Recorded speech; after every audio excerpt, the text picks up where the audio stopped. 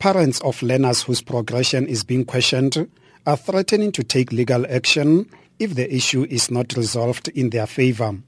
But at the same time, the department says it cannot violate prescribed policies in favor of the learners who did not qualify for a pass. The department's spokesperson, Elias Malindi, says an educator responsible for the confusion has been suspended with immediate effect, while thorough investigations are continuing. The department has taken the steps of giving the educator who is based at school responsible for this a special leave while the matter is investigated further. So we have also roped in the labor unit from the district office. We believe that the official will undergo the disciplinary processes of the department just to get exactly what happened on this matter. Concerned parents of the affected learners met the SGB, the principal and officials from the Education Department's district office in an attempt to find a solution.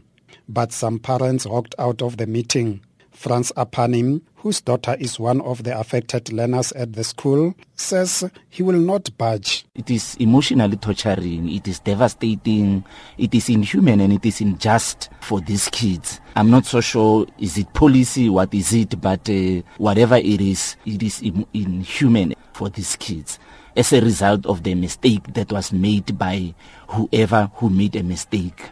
I really don't understand it, and it doesn't go well down with me. But I'm not taking that my child should go back to grade 9. Whatever they must do, the status quo must remain. His visibly distraught daughter, 16-year-old Tsegofatso Apanim, broke down as she tried to explain how this would impact on her studies.